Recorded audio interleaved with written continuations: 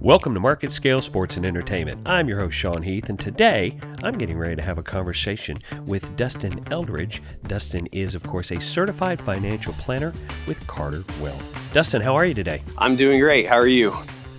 I'm doing very well. I want to talk just off the tracks here for just a second. Please explain the difference between wealth and net worth, because a lot of people get those confused. Yes, a lot of people do get the difference between wealth and net worth confused. You know, net worth is all of what you have. You know, that includes all of your investable assets, your home, your vehicles, all the other, personal assets you may have, all of which isn't necessarily available to use at any given moment.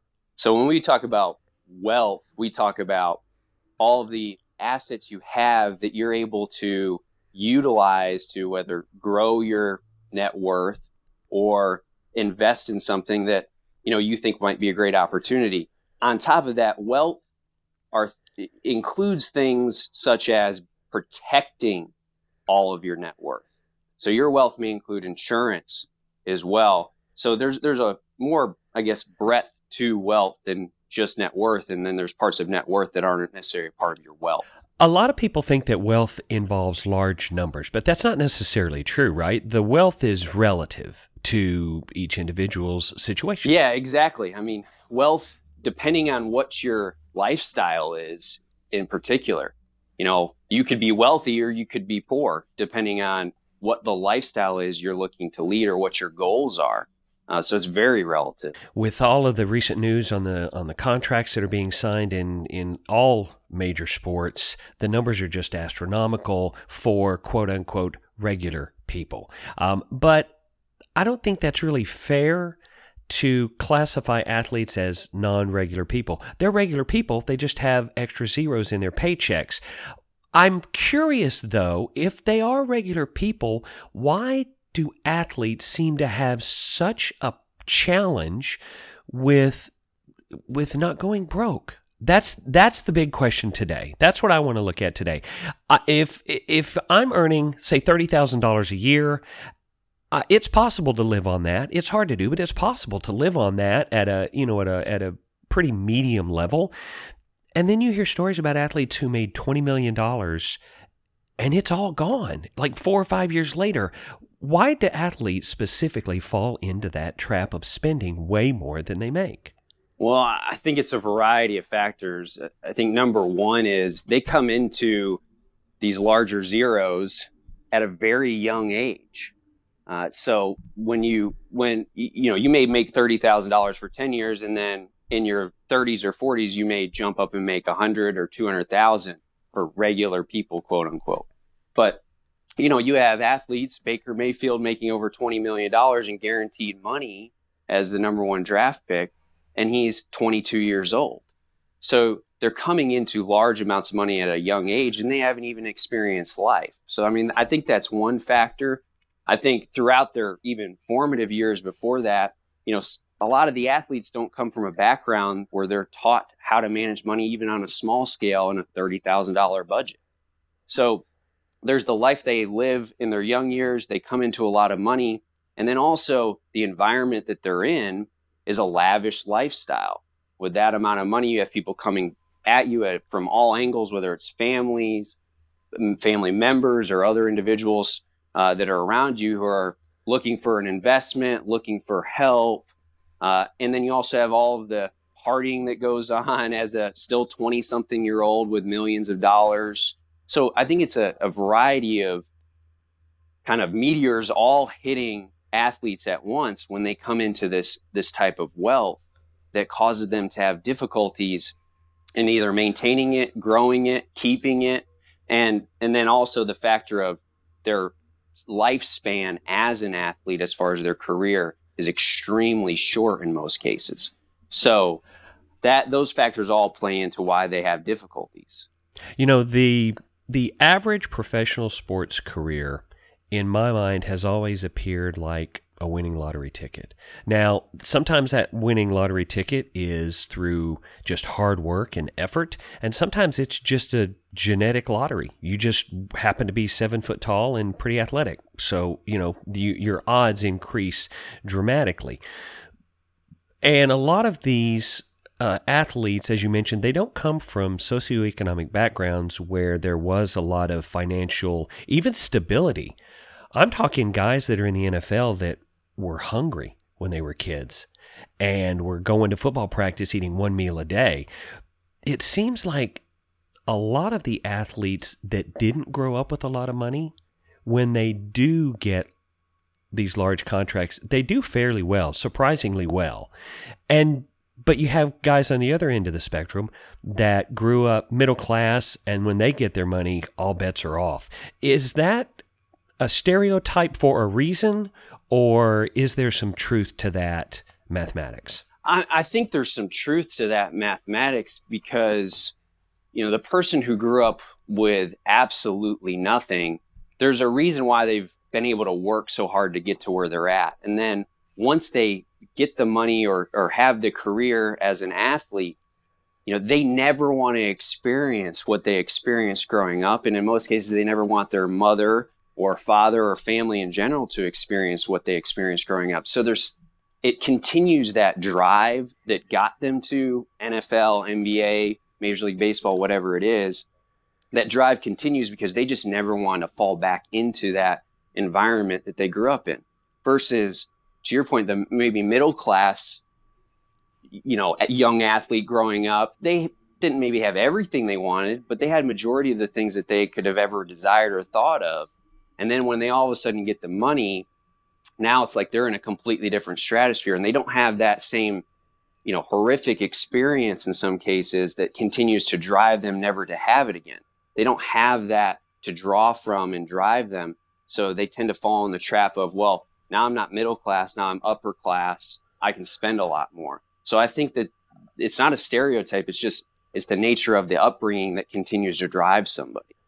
Do you find that clients that had that struggle, that had that personal challenge, do you find they're the ones that are more likely to use common sense when it comes to all of the simple things that they can do for planning security and retirement and their kids? Do you find they focus it from a little more pragmatic viewpoint?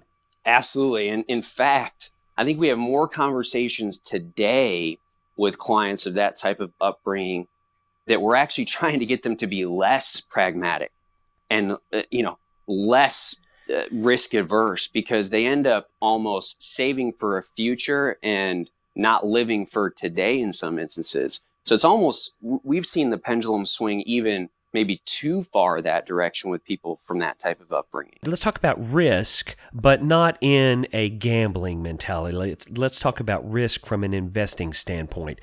What are some of the pitfalls that athletes fall into with regards to investing if they're not properly advised? What are some of the dangers that they face? Well, the first danger is, I think immediate family members that they either feel the need or desire to take care of, in helping them because they helped them grow up and get to where they're at. So I think that's the first pitfall that somebody who comes into money, whether it's an athlete, honestly, or somebody who sold a business, all of a sudden family members kind of come out of the woodwork and start asking for help. So that's the first trap a lot of these types of individuals fall into and the risks that they face. The other risks are just the spending, buying a house, buying a car or multiple cars or boats. It's just buying the stuff that gets you even the base of the lifestyle that you think you should have when you have, $10 million a year coming in.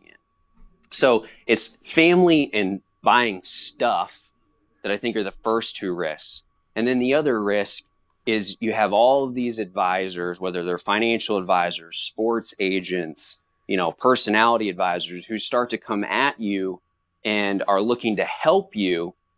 And unfortunately, not all of them are really looking out for your best interest. There's a large number that are looking out for their own interests and trying to either make money off of you or get money from you.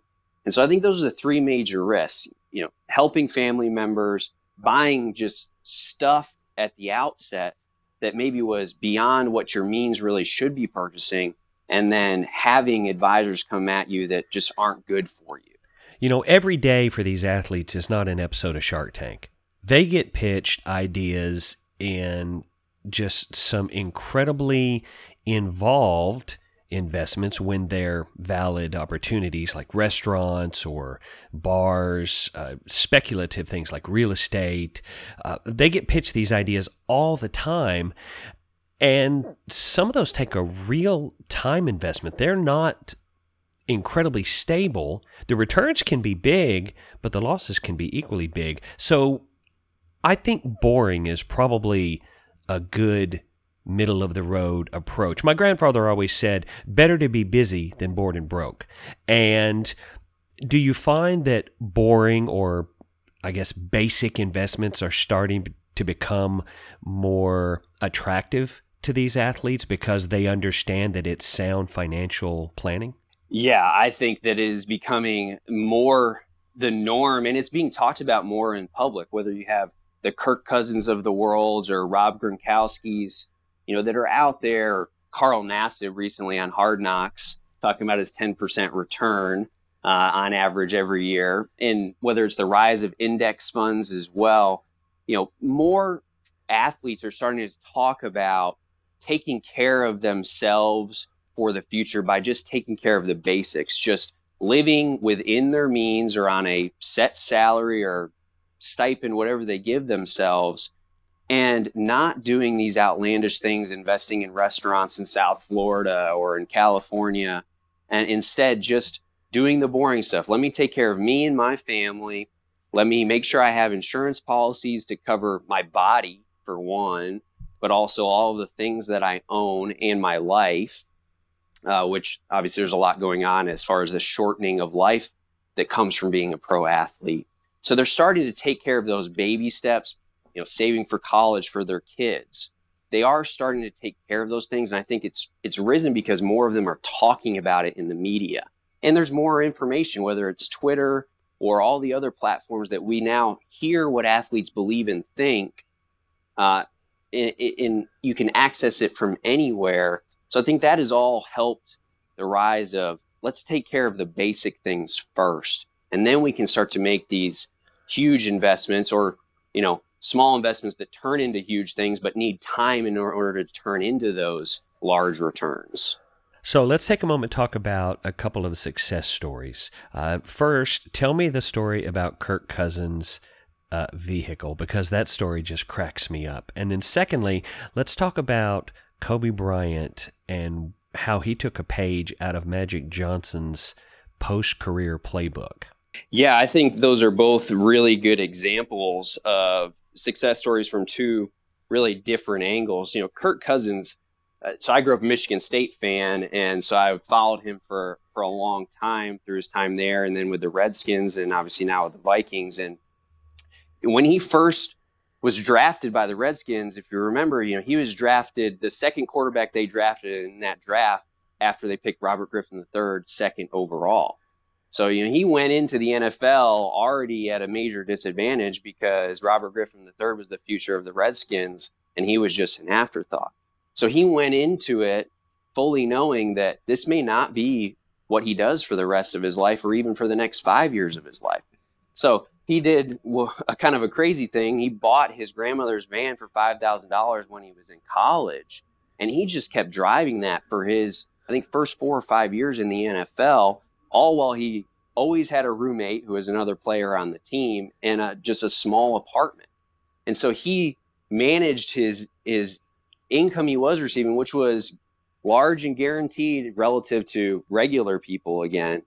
But he kind of did some crazy things. The minivan, it was an old 1990s minivan from his grandmother that he was driving around for years. And oh, by the way, in the summertime, he lived in his parents' basement with his now wife before they were married. So he didn't even have a home that he lived in outside of his apartment. And let's talk about Kobe Bryant, because what he's done off the court, Magic Johnson is the only real comparison that I can make as far as a post-sports career for an athlete in business. Yeah, I mean Kobe, and he started, and I think that's one of the points to make as well. Kobe and any of these athletes start these types of kind of thought process around what do I want to do after I'm done playing basketball in this instance, very early in their careers. And so Kobe, throughout his career, was trying to figure out, what do I want to do after this? Being in LA, of course, he had a lot of opportunity to see different industries that he might want to get involved in. Um, and he's had a lot of success, even more so recently, obviously in the production and entertainment side of things, with winning awards for Oscars for things that he's been involved with. So, but he also was making smart decisions from investing his money in businesses outside of what he thought he wanted to do, which is entertainment. And his investment in Body Armor, which is becoming more popular, but is really a competitor to Gatorade, which has been around for a number of years and is the main sports drink in the industry. And he invested $6 million originally, or over a span of time anyways. And now, as of this year, that $6 million is worth over $200 million, which sounds like a great investment. It really was. But if we look at Kobe Bryant, different from Kirk Cousins, who had maybe a relatively small salary in an athlete's terms at the time when he was living way below his means, even Kobe's $6 million investment was relatively small when you look at his career earnings of $680 million, including endorsements. That's less than 1% of what he made over his playing career. So it's the same story of making investments or making decisions that are within your means, not going outside of your means, but are both great success stories. Obviously, Kirk now being a star quarterback and making $84 million guaranteed over the next 3 years, and Kobe making a small investment from his overall net worth or wealth and getting a very large return in something that he was passionate about, but not what he's even doing post-career. Let's talk about the other side of that coin. We talked about success. There are some shockingly dramatic failures, specifically in the NFL. Talk to me about the number of NFL players that are under financial stress almost immediately after they retire. Yeah, it is extremely shocking. Statistics I've seen are someplace in the 75 to 80% of NFL players have gone broke or are in some sort of financial stress just 2 years after retirement. And I mean, their career could have lasted 2 years or it could have lasted 10 years. But that's a large percentage that within 2 years, no matter how long it was after they're retired, that they have financial stress. For regular people, if they saw how much those players made, they couldn't even imagine having stress within 2 years after retirement. So it's kind of hard to fathom when you hear 75 to 80% have some sort of financial issue or are broke within 2 years of retirement after playing in the NFL. It's a very large percentage. Now, as someone who's good at math, as you are, a certified financial planner, so you pay attention to dotting the I's and crossing the T's when it comes to money, it seems that it would be really simple to follow the mantra, have more money coming in than I have going out. Yeah, it really should boil down to that simple rule. But, for athletes, we've talked about a lot of the reasons why it becomes difficult. Family, bad advice, the lifestyle that goes with it. But it's also difficult for regular people. The keeping up with the Joneses is a real thing. And as our world evolves faster and faster every year, there's more and more stuff to go buy or invest in. So it seems simple, but when you live life, it is very difficult for a lot of people. Now, you're quoted as saying that most athletes are essentially pre-retirees with retirement very close on the horizon. So if you were to have a professional sports career, knowing the average length of career and all of the things that go into it, what sport is Dustin Eldridge going to be on SportsCenter for? I think the best sport, if you were looking for a financial standpoint, is going to be the Major League Baseball. If you look at the base fact that a Major League Baseball salary is a 100% guaranteed contract, I mean, that's a huge advantage over certainly the NFL, where guaranteed money is what every player is arguing over. Odell Beckham Jr. of recent, that guaranteed money, whether you're hurt or not, you're going to get paid is a big part of the factor. Plus, Major League Baseball has a large number of players with a large number of teams and players on each team, so there's a much more likelihood that you could play professionally in Major League Baseball. And you've seen that throughout history. Choices like Charlie Ward was a star at Florida State in both football and basketball, and he chose basketball. And others have done the same thing when they've chose the Major League Baseball, because NFL has a disadvantage without the 100% guaranteed contracts. What's the book on Dustin Eldridge? Are you a power-hitting outfielder? You're a contact-hitting infielder? You're a starter? You're a relief pitcher? What's the book on Dustin Eldridge for any scouts that might be listening? Well, I did play baseball most of my life, so I was a utility outfielder, could pretty much play every position and hit anywhere, lead off to second, and was high on-base percentage. So probably a high WAR. I would be a stat player. I would be one of the people that Moneyball would like to have on their roster. I like that. Just in case anybody's listening, he's also available, but he doesn't work weekends. I'm just saying, because he's got stuff to do. Yeah. Well, today it's been my privilege to have a conversation with Dustin Eldridge, a certified financial planner with Carter Wealth. Dustin, thanks so much for taking the time today. I really do appreciate it. Thank you for having me on. I enjoyed it. Thank you for listening to this episode of our podcast. If you'd like to find out more or listen to previous episodes, go to marketscale.com/industries. And if you have a chance, subscribe to the Market Scale publications for the latest articles, videos, and podcasts from your favorite industries.